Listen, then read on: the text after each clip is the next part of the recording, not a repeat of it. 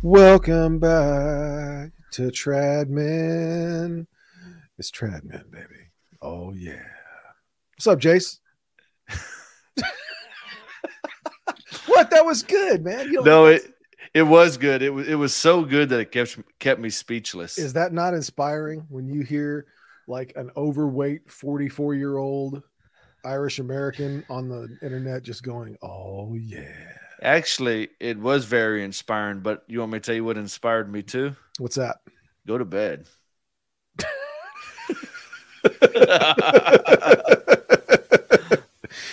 Getting to be about that time, man. We were recording this. Nah, it's not that late. It's only 8:30. No, it's not that late. This week has been a long week with long hours. It sure has. It sure has. So, well, before we get going and discussing how week 2 went, as we are rolling into week 3 here of Advent, we will, of course, invoke the divine blessing. Jason's going to lead us in our Advent prayer. I invite you all to join along with us as we invoke the divine blessing and ask that the Holy Ghost, God the Father, God the Son, give us a enlightening and edifying discussion. in the name of the Father, and of the Son, and of the Holy Ghost. Amen. Amen. Dear Jesus, help us focus on you during this busy season. May we stay aware of the joy you bring into our lives. We want to find you in the everyday moments and come with hearts of gratitude to your manger on Christmas. Amen. Amen. In the name of the Father, and the Son, and of the Holy Ghost. Amen. Amen. I finally got into my groove, man. Now I'm finally having a good Advent. It took me a week, and in week 2, I've got my confession in and really started to diligently observe my Advent observances. And so now I'm clicking on all cylinders. Now I'm just praying that the wheels don't come off the cart. Well, that was going to be my first question: is did you find your groove? Well, I tell you what helped. My Roman breviary came in, and for those of you who haven't checked it out, I did the unboxing on the show, so that's a good video. Check this out. You did a very good job of it. I enjoyed watching it. Thank you. And I tell you what, I'm learning more and more as I dig through this thing. And one of the things that I didn't even know, I didn't even pay attention when we did our unboxing is, when you start off like here in the breviary itself is a neat little lesson about louds. And as you read through the Psalms, it tells you what this portion of the Psalm is about. And, what are some of the things that today's prayers are calling to mind? There's like little meditations written in here too, which are really, really cool. That's something that I'm used to in any of my liturgical books. So it's pretty nice. And that's come in. So I've gotten into that, and I'm now saying the Roman breviary for 3 hours of the day. And that is, it's borne a lot of fruit. Yeah. Well, yeah. So one of the lessons I guess that you've learned is you didn't know as much about the Roman breviary as you did, right? Right. Still don't. Still learning. So that's awesome though. No, it was a good episode. I enjoyed watching it. Maybe I'll splurge one day and grab one, but yeah, I've just been sticking to the divine or to the little office of the Blessed Virgin Mary. They don't want much for this thing, do they? Like $400? Like, yikes. Yeah, I'm gonna take out that second mortgage to buy one of these things. And like I said, I've wanted one for years, and it took me some gumption to push that complete purchase button and just do it finally. But whatever, it's done, and now my wife can't get mad at me anymore. Just think about it like this: if you take care of it and you have it, say, for the next 30 years, the price actually comes down per year. So you can tell your wife, look, I actually got after 30 years later, this has been a steal. get the graphs out and get the charts going. The red tape and lines going everywhere. If you look at your break-even analysis, your cost point here, after which enterprise falls into loss. How you doing, man? You bit off the lion's share of our Advent observances. How's it going? Well, I mean, it went good this week. Again, I had one area that I struggled in, and it was just latter part of the week. Once again, it literally slipped my mind, but I still got the little office in 3 times a day, plus my St. Andrew's novena, 15 of those a day. I did hit adoration 3 times this week. And as a kind of a side note, I have, 2 of my sons, we stopped on the way home one day. My sons are, these 2 sons are 8 and 6. Mm-hmm. And I don't know, my older son may have, but I can't remember if my younger son has ever been to adoration. I don't think they have. So I said, I'm going to bring them in there. I know it's supposed to be quiet and reverent and all that, and people sometimes don't really bring kids because of the noise. I said, you know what? You're overthinking this too much. They're old enough to, not just to talk. Now they're going to move around because they've got that energy. They're rambunctious, and they did move around, and you heard the seat making noise and stuff like that. To me, I'm like, not a big deal. That ain't a big deal. And I think a lot of people actually, they like seeing, like, at this day that I actually went, all the chairs were full except 2 of them when I went into the adoration chapel, because the church down the street has 24/7 adoration. So you can go 7 days a week, no problem. So I sat my older son down. I went up and I shared a seat with my younger son until the lady behind me was finished. But I actually found joy in watching them, because they would get down on their knees, they would pray, and then they'd get back up and they'd sit there for a few minutes. And then whatever reason, they got back down and said a prayer, and then they got back up. They did that several times. Right. So I actually found joy and encouragement with that. I didn't know this, but my wife told me a couple of days ago that they've been asking to go back. They want to go back. Really? That's awesome, man. Yeah. They're like, I want to go back. And it was definitely to anybody that has little boys or has been around little boys, at ages 8 and 6, quietness is not something that they're typically strong at. Sure. Nor sitting still for any period of time, I'm sure. But yeah, I sat there, they enjoyed it, and I had my younger son at one point on my lap, and I just kind of whispered in his ear about the Blessed Sacrament, just reminding him that he is really sitting here with Jesus right now. That is body, blood, soul, and divinity. And I kind of use it as a teaching moment for him. I couldn't do it as much with my other son because he was across the aisle there. But that was just taking them was very edifying for me. That's awesome. That's awesome. I was just. No, go ahead. I'm sorry. Did you? Well, I was going to. All right. So now it's going to get weird. Okay. Okay. The other day I was talking to my wife. We were talking about, because we both do a lot of work in CPS court, and we see our share of terrible parents. And I mentioned my wife the other day. I said, you know who I think is a good dad?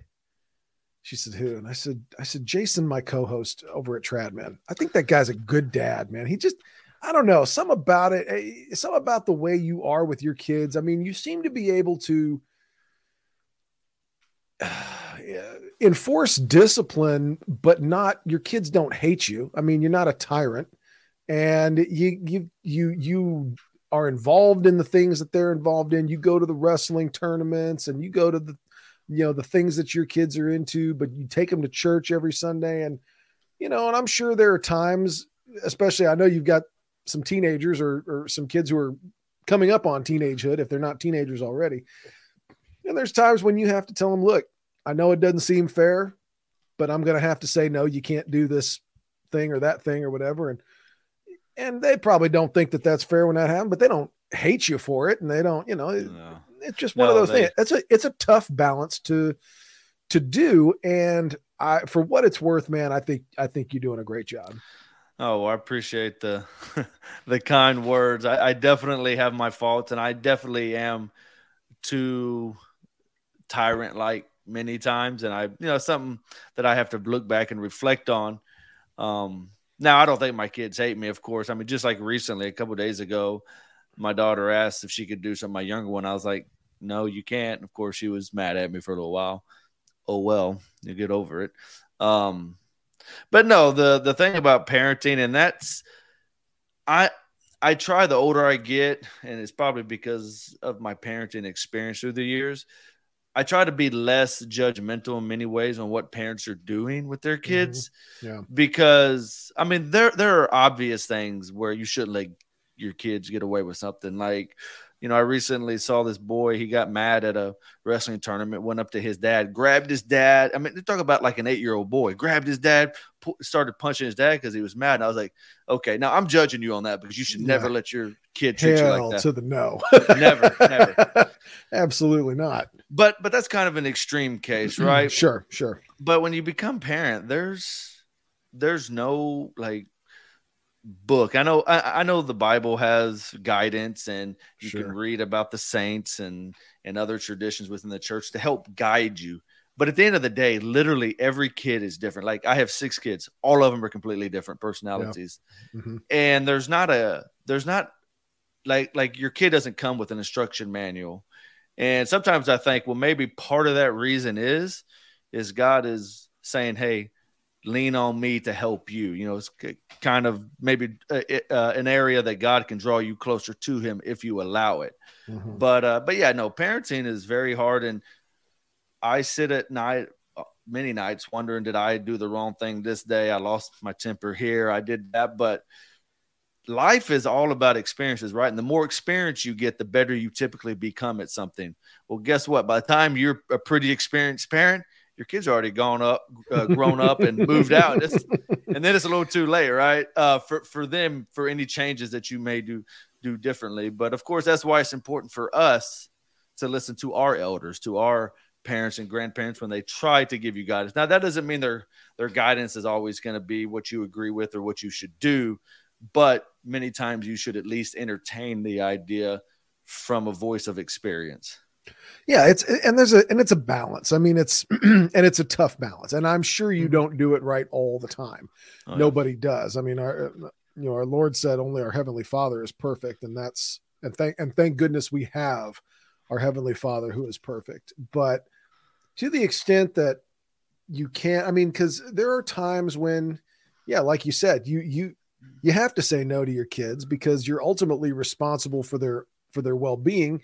And let's be honest, kids, heck, nowadays, kids into their 30s, people in their 30s don't know how to make good decisions anymore sometimes. But, especially when they're under 18, they are not equipped to make decisions that could have potentially life-altering consequences. And you're the one responsible, so you have to do it. But that being said, there is a way to do it, I think, that with love and charity that, hey, sometimes they don't always understand.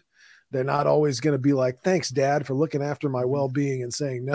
They're not going to do that. But I think in the long run, they will look back and say, yeah, Dad was really looking out for my best interests. And I'm grateful that he said no in those times when he did. So it's a tough thing to do, but I think you do a good job for what it's worth. No, it means a lot. It's worth a lot to me. I really do appreciate it. But yeah, telling kids no is, I was going to add on to what you were saying, is actually healthy for them because it teaches them in some ways how to deal with disappointment, how to not always get their way. That's good for kids, right? Indeed. And some people disagree with me on this, but especially when they're younger, I don't always have to explain myself or make them understand why I say no. Now, there are times as they get older, and it becomes more frequent as you get older, where you want to give them a reason so that they can start processing and make those decisions for themselves. At some point. They can start doing it for themselves. Exactly. Sure. Yeah. Exactly. But there's also an aspect to it. Okay, I'm your authority figure. I said no. Therefore, that's the only reason you need at this point. That's the only reason you may need at all. And that translates to your spiritual life, because sometimes God will say no, and you may not know why, but you need to sit back and say, okay, well, God is my authority figure. He said no, that's the end of the story. Right. And kids that aren't made to respect an authority figure when they're young are going to struggle with respecting God and his authority when they get older. And I think that's one of many reasons God puts obey your parents in the 10 Commandments. Sure. And I think I look back like when I was like a teenager, right? When I was a teenager, I obeyed the moral laws of the church, but my understanding of it was basically, this is just something God's just out to ruin my good time. He just has a hang up about, sexuality and all that kind of stuff. So, he's just kind of a bummer, I mean, I'll obey, but he needs to lighten up. I had that kind of chip on my shoulder. As all teenagers don't know what the heck they're doing. They don't know what's driven by emotion and hormones. Driven by emotion and hormones. And then you get well into your 40s and you look back and you start to think, the Catholic Church was actually right about everything. Every single thing they said was important to obey, and especially in the area of sexual morals. They were right about everything. And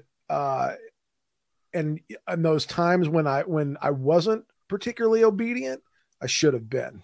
And for good. And it wasn't that God was like, I just don't think I don't know. I have a hang about this stuff. I don't like it, so you can't like it either. That wasn't it. He was looking out for my well-being. He wanted me to be a normal, happy, psychologically well-adjusted adult who is capable of loving other people in the way that he loves us. And so, obeying those moral teachings was incredibly important. And so, like when I was a kid, I didn't understand that stuff. And then you don't understand it till you get older. And I think there's just an element of that that's built into parenting. You know what I mean? Yeah. And part of the authority structure that I was talking about earlier, that the better you typically will learn to obey and honor, as the Ten Commandments say, your parents, you will be better equipped to honor God and obey God.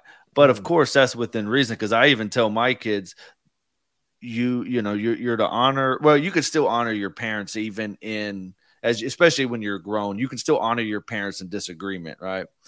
But ultimately, God is the highest authority, is what we tell our kids. So if mom and dad happen to ever tell you to do something which violates what God has commanded, then you are obviously required to obey that higher authority over your parents.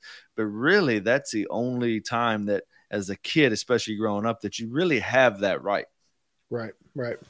Yeah. And as parents, our God places them in dominion, in dominion over us. And that's, again, I talk about this all the time, this thing in the Bible about naming things, right? Adam gets to name all the animals and all the fish in the sea and things like that because he has dominion over them. Well, how'd you get your name? Your parents gave it to you, right? Yeah. Your parents named you. And they have the right to do that because they have dominion over you. Right. And so you have a responsibility to, now they don't have absolute sovereignty over you, right? They can't just do anything with you they want to do, because ultimately you are still God's child. And in terms of human dignity, you all have equal human dignity, but God places certain people above us in certain hierarchies, and we are duty bound to obey them. I don't know how we got off on this. No, I don't. But it all started with taking your kids to adoration. That's adoration. Right. And then you wanted to compliment me, to which I don't handle compliments very well. So I just started rambling. I don't give them very well because it always seems like, they say when somebody pays you a compliment, it's a double-edged sword, because usually they're doing it because they want something from you. You know? Well, what do you that want? Being said, I'm going to need to borrow some money, Jason. Anything for you. I tell you what, you can have all the money in my bank account. It might get you to the other side of Houston. All right. I'll take it. So offer acceptance. Well, if you don't mind, I'll just kind of finish off here and get us back on topic. Fine. So I have read a little bit. Everything you want to do. I have read a little bit from the Imitation of Christ every day. Okay. All right. Some days less than others. Okay. I have been off social media still. Now, before somebody says, well, I see you posting on Twitter, my whole goal was to be off of it. And the only time I was going to be on it was for show promotion, like episode releases and stuff like that. Yeah. So I would just, from our YouTube page, just share it from there and then share it from my personal, but I didn't like scroll or look through or anything like that. I was on and off. So that's been a success. Wednesday and Fridays, I abstained from meat. I didn't eat meat Wednesday or Friday. And the workout was the one where the latter part of the week, just life got kind of busy, and early mornings on some days, late nights, and just failed to do it. But I think I got 2 of the 4 this week, if I remember right. So that was really the only area I lacked. But I was really happy that with all the spiritual stuff this week, I was able to be 100% on it, especially adoration. Because like I said, adoration was important to me. Yeah. But last week it kind of out of my hands, so I was glad to get that on track this week. The one area that I fell behind on this week that is the one that we talk a lot about, where the keeping up of the house. There's some areas there's a lot of laundry I need to do. And in particular, there's this thing I have about making the bed every morning. I think that's a big step. I know it sounds like such a small thing, but for me personally, it's a big step on kicking your whole day off in the right direction. Get up out of bed, get your bed made, and you will notice, at least I have noticed, that my whole day just seems to kind of go better because you're taking something that's chaos and you're making order out of it, which is what God designed us to do, right? God designs us to make order out of chaos. He wants us to tend the garden, right? And so, well, it's funny you say that, because anytime my day has chaos, or I'm out of focus here. Any day that my day is chaotic or didn't go well, I call my wife. I'm like, "Did you make the bed this morning?"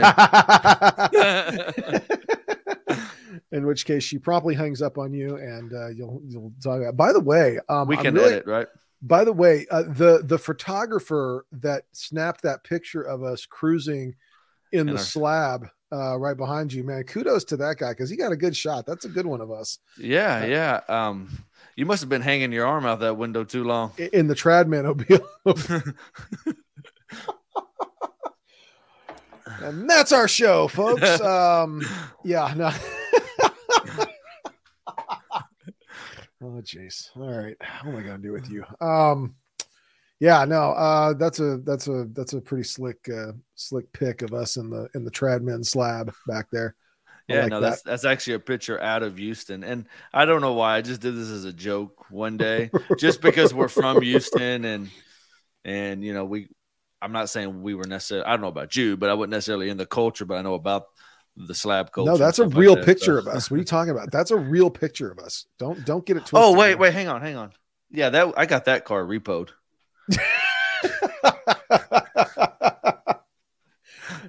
How was Gaudete Sunday? Did you have a nice Gaudete Sunday? I did. Yeah, I did too. Yeah. Yep. Who said mass at the mass you went to? Well, I actually didn't go to Regina Caeli this morning. Oh, okay. No, where'd you go? I went to the one down the road, CTR, this morning. Okay, so Jason's no longer a trad man. He's let me just take him off the feed real quick. No, I'm kidding.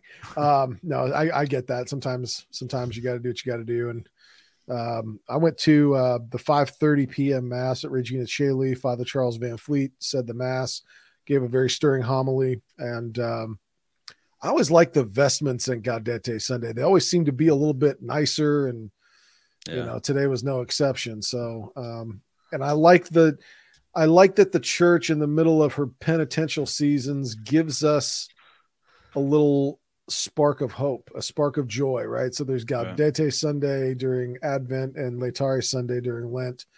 And that says a lot about what the church thinks about her penitential seasons. It's not just a grueling carrying of crosses all day long, and life is just suffering, and you have to whip yourself all the time and wear a hair shirt or you're not getting into heaven. And it's about mortifying the flesh to look forward to the joy that comes ahead. And I always liked Gaudete Sunday for that reason.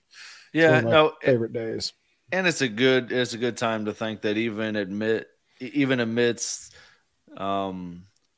your penitential seasons and through suffering and denying of yourself, you can still find that joy. There's still joy to be found in Christ, irregardless of your state in life at that moment. What is the difference between regardless and irregardless? I don't know. I was just pretending that I knew that I had it right. I don't know. Yeah, I don't. I'm a relatively educated man, but I don't know the difference between those two things. I'm not a master of the English language. I'll tell you that right now. That was my major in college. No, it wasn't. Was it really? No. I would have failed every class. Homosexuality? Yeah, 6. It's not SEX, it's SIX. Oh man, yeah, it's been a day. It's well after that, folks. in my comment earlier, and people are going to take it completely the wrong way. We're canceled. This was a good while lasted. We didn't make it to 50, but almost. Well, I always get accused of being a Judaizer, and so I'll it's just the weirdest thing in the world.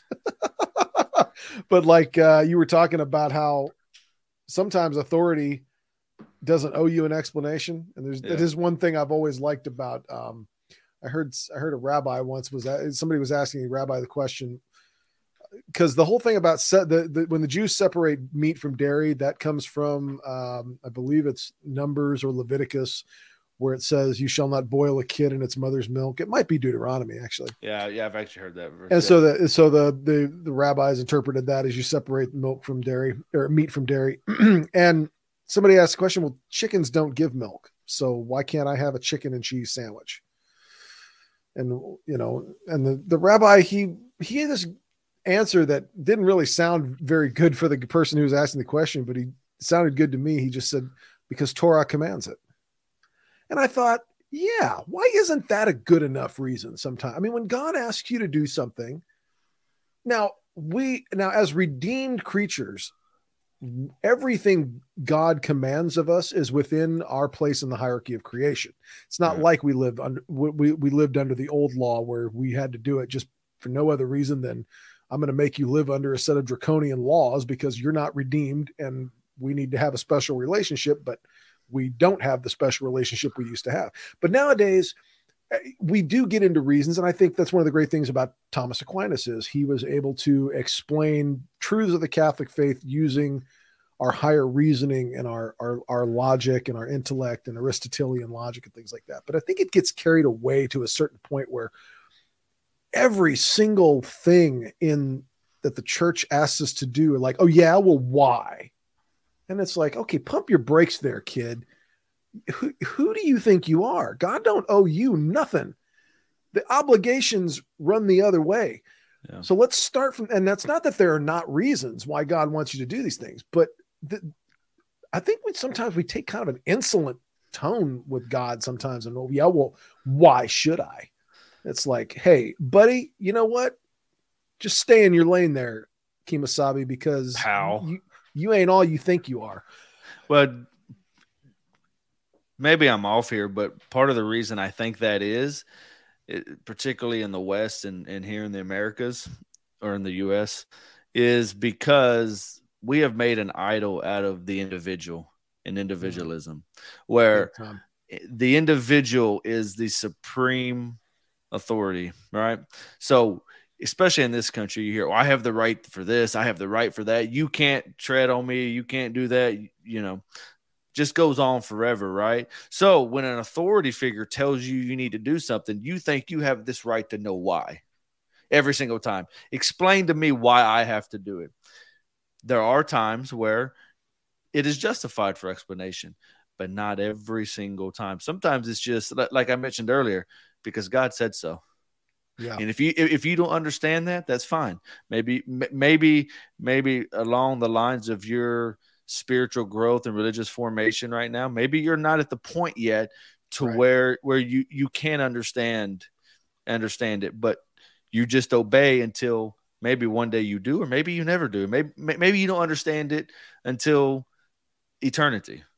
But there are certain aspects of our religious life that we just have to accept the answer, whether we understand it or not. I mean, and some of them we call the mysteries, right? We call the mystery of the Trinity. We kind of talk about basic concepts and all that as lay people. Now, I know you got theologians and stuff that can go on a much deeper level, but just your typical lay person, we can talk about generalities and stuff like that, what the Trinity means. But at the end of the day, we really don't understand it. We just accept it on faith that this is the way it is. I think even amongst the expert theologians, eventually language fails. Yeah. And everything we use, I mean, even St. Patrick, pray for us, with his beautiful analogy of the shamrock. Mm-hmm. It's helpful analogy, but there's a point at which it fails. because it's an analogy. Like by definition, you can stretch it only so far. And at the end of the day, you're right. The Trinity is a deeply mysterious doctrine, and is something about the inner nature of the Godhead that he doesn't owe us. He doesn't owe us a revelation about that inner nature of himself. In fact, for most of our history in our relationship with this deity, who the ancients called Yahweh Elohim, we didn't know that he was a Trinity. Yeah. That was something he revealed to us purely out of love and a desire to be closer to us and a desire for us to have intimate knowledge of him. And you've got to at least expect that some things about being God are going to be different than things about being you.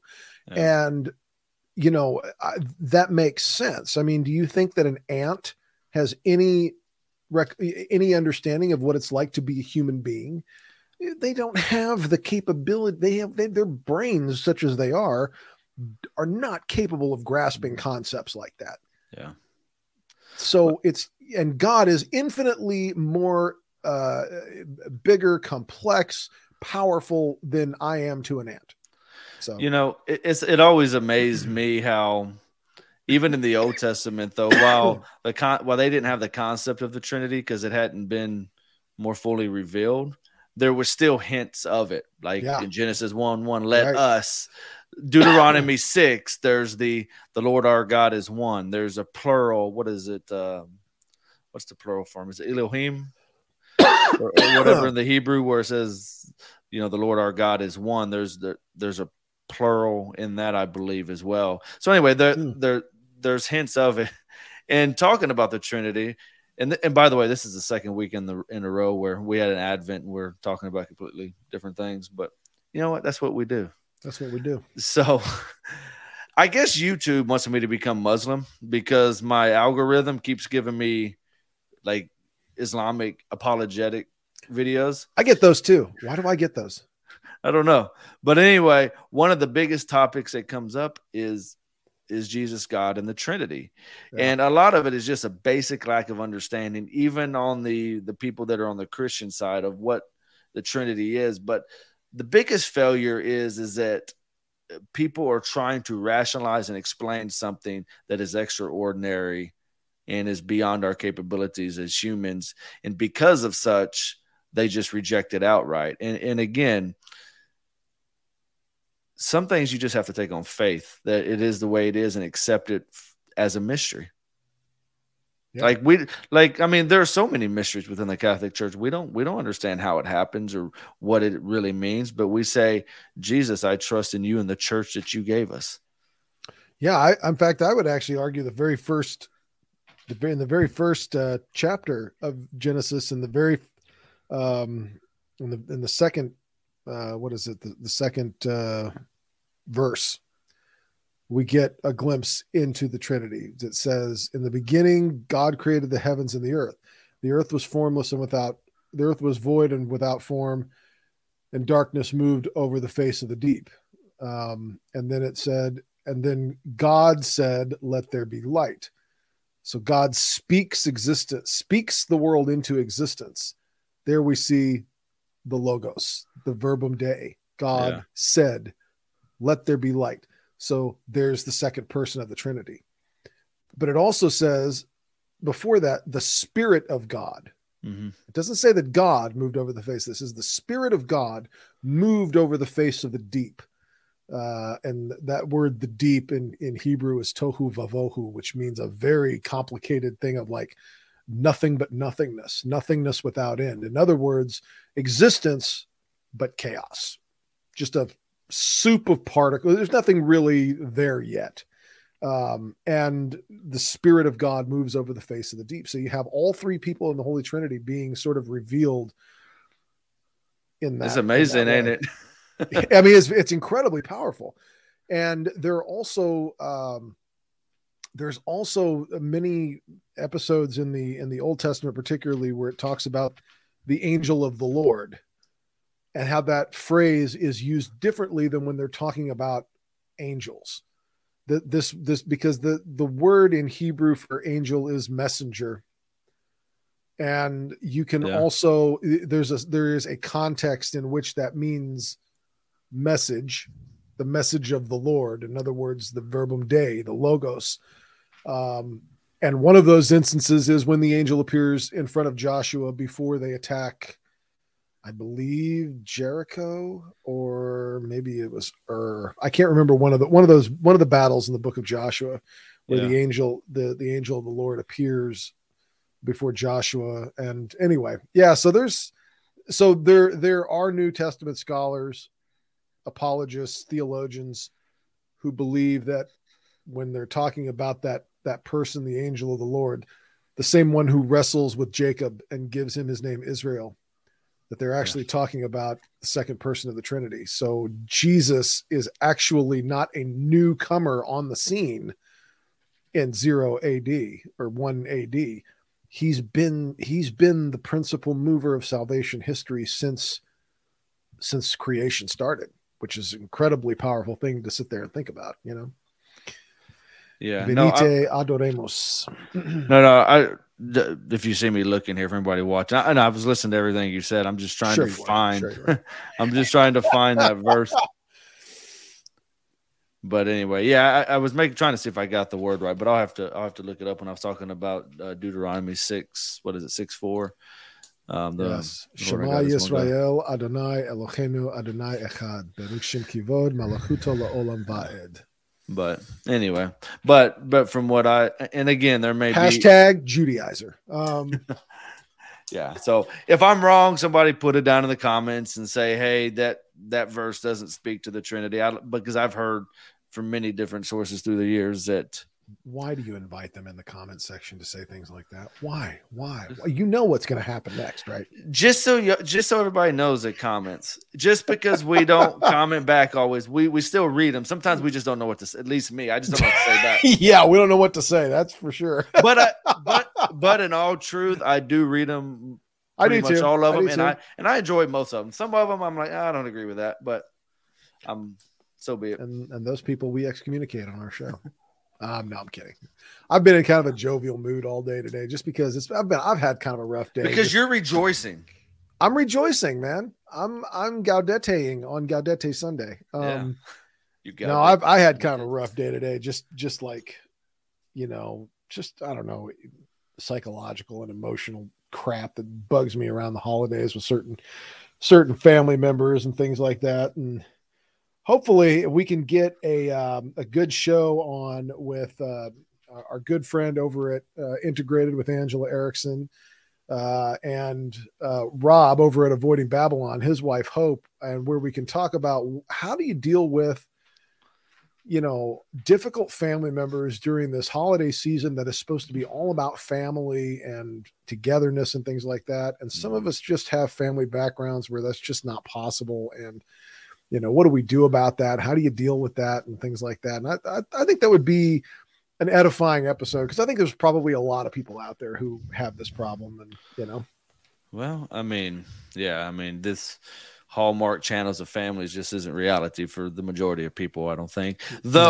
Though I would love to be able to have that. Like, I would love to be, and I get along with most of my immediate family anyway. I'm not saying that, but just from a religious standpoint and getting together for these major holidays like the Nativity and Easter and stuff like that, I would love to do big family celebrations of that. But it's kind of hard with Protestant family to do those things. Now, they celebrate them on different days and they have get-togethers for like Christmas and stuff like that. But it's just different. It's different when you don't have the religious aspect to it. Now, I'm hoping one day with my kids and my grandkids, I can be the patriarch that starts all this within the family traditions, and hopefully as the families grow through the years, start these traditions. But it does kind of make me sad sometimes that I'm not able to do that. Now, I'm not, like I said, I'm not in the same boat as some of you guys with difficult family members, because like my dad, my grandma, my sister, and all of them, we have no issues. We get along great. But yeah, they're not toxic people, No, not at all. And I actually spend most of my Christmas day, my Easter, Sunday that I'm not at church, and Thanksgiving, things like that, with a family that I grew up with. They are all Methodists, but they're just wonderful people. I mean, I love them to death. And so that's the family I spend most of my time with, because man, to call my mother and father dysfunctional is a compliment at best. I mean, yeah, man, they're just, it's just very, very difficult sometimes. And I think there are a lot of people out there with family members like that. There's a lot of people who feel alone during the holidays because they just can't connect with their families in any way, shape, or form. Yeah. And, it might be nice to hear, at least just to hear, that you're not actually alone in that situation. That's a common problem.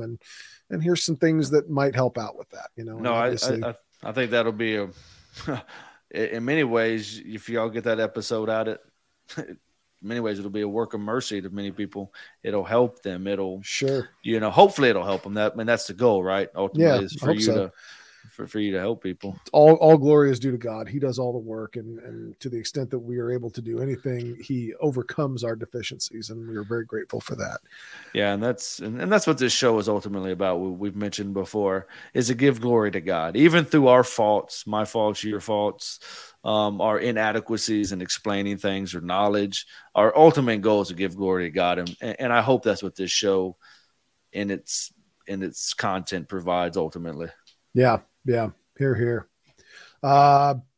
Cool show coming up tomorrow evening, 7 p.m. If you want to tune in, we should have a good show. We're hopefully going to be joined by the guys over at Avoiding Babylon. Maybe not. Maybe Angela Erickson and Connor McHugh from Plotlines might come on. Who knows? But we're going to be talking about Our Lady of Guadalupe, my favorite Marian devotion.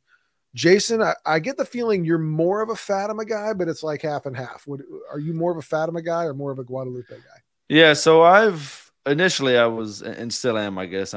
I appreciate the Fatima apparition, Our Lady of Fatima, and I hate to say most because that may sound I mean, it's all the Virgin Mary, so it's not like there's no jealousy or anything like that. I get what you're saying. Yeah, but the more I grow in my spiritual life, the more I come to actually really enjoy and love Our Lady of Guadalupe. And I think it might have something to do with the culture down here in Texas as well, because, we've talked on a previous episode, not on our episode, with the episode we did with Connor on Plotlines about Texas and all that.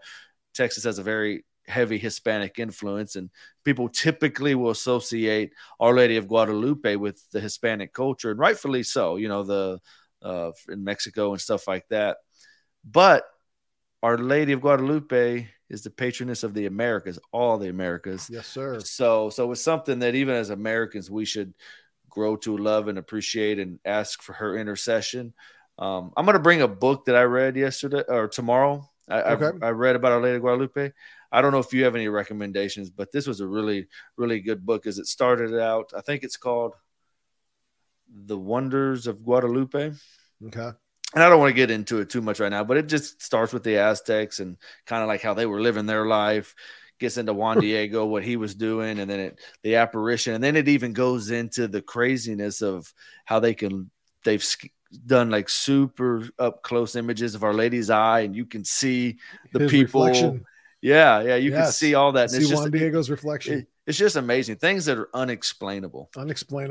Yeah. You guys, we talked about this before, how I'm not a big apparitions guy, and I am, but I'm also not. Like I love Our Lady of Lourdes. I love Our Lady of Fatima. I love Our Lady of Guadalupe. It's probably my favorite Marian devotion. But like I am a little bit hesitant of modern day seers, just because I've seen that lead to some too many, what I would consider to be bad consequences of people who, they eschew the Bible entirely. They eschew the catechism entirely. They eschew all the church's teachings. And the only thing that matters to them is the messages, today's message. Cause that's, and it's like, and then they go down the rabbit hole of end times prophecies, and they're storing food in the bunker. And I've seen it happen too many times that I just go, that's not for me.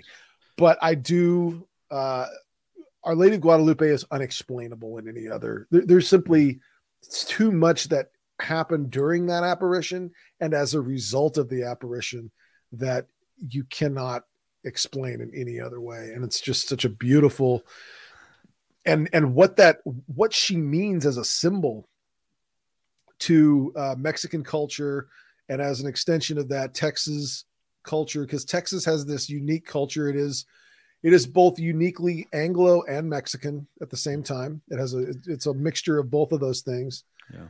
And it's just an incredibly powerful devotion. It has been in my life, and by the grace of God, I hope always will be. So tune in tomorrow for that 7:00 live stream, and should be a good one. You know what one of my favorite parts of Our Lady of Guadalupe is? What's that? She just smashed the Protestants and bringing 9 million converts to the Catholic Church. Yeah. While the Protestant Reformation was wreaking havoc in Europe, we lost 6 something million like that, 5 or 6 million, I think I've heard. Yeah, and then we gained 9 million converts in the Americas. Yeah, it's very powerful. It's very powerful. You know what I was thinking about, speaking of our shared cultural heritage over in Ireland. Boston, Massachusetts at one time was established as a Puritan stronghold. Roman Catholics were not even allowed to live in the Massachusetts Bay Colony when it first started. Well, the colonies were very unfriendly in general to Catholics. Yeah, I mean, we had Maryland. Yeah. But then they eventually came over and changed all that. But now Boston is the largest Catholic population in the United States. It is an entirely Catholic town now. So, Our Lady has ways, not in God's time, but not in our time, but in God's time. So yeah, there's ways. That's all I really got for tonight, man. I'm losing my voice already. I don't know if you can tell, but I do not sound good. Well, that's what you get for starting out with that lower deep voice. Oh yeah. Oh goodness, when am I going to give it up? All right, well, that's all I got for tonight. Jason, any parting thoughts? No. Hope to see everybody tomorrow in the live stream. Just interact with us through the comments tomorrow if you're on, and we'll maybe we'll put your stuff up. We'll answer some questions if we can, because I'm not necessarily an expert on Lady of Guadalupe, but I think my co-host Mark here is. I'm not an expert on anything. I'm an expert on debt and credit relief. You ever want to talk about how I get out of paying my credit cards? Well, I want to know how I can spend whatever I want on my credit cards and not pay it. If you figure that out, let me know. I got you, fam. Because coming back and paying that is not the fun part. The buying's the fun part. That's right. That's right. Yeah. So no, but I don't have anything. I just hope to see everybody that can make it tomorrow, and hope everybody has a joyful Advent week. And remember, life is hard, but it's harder when you don't pray the rosary. God bless everybody. We'll see you tomorrow. God bless.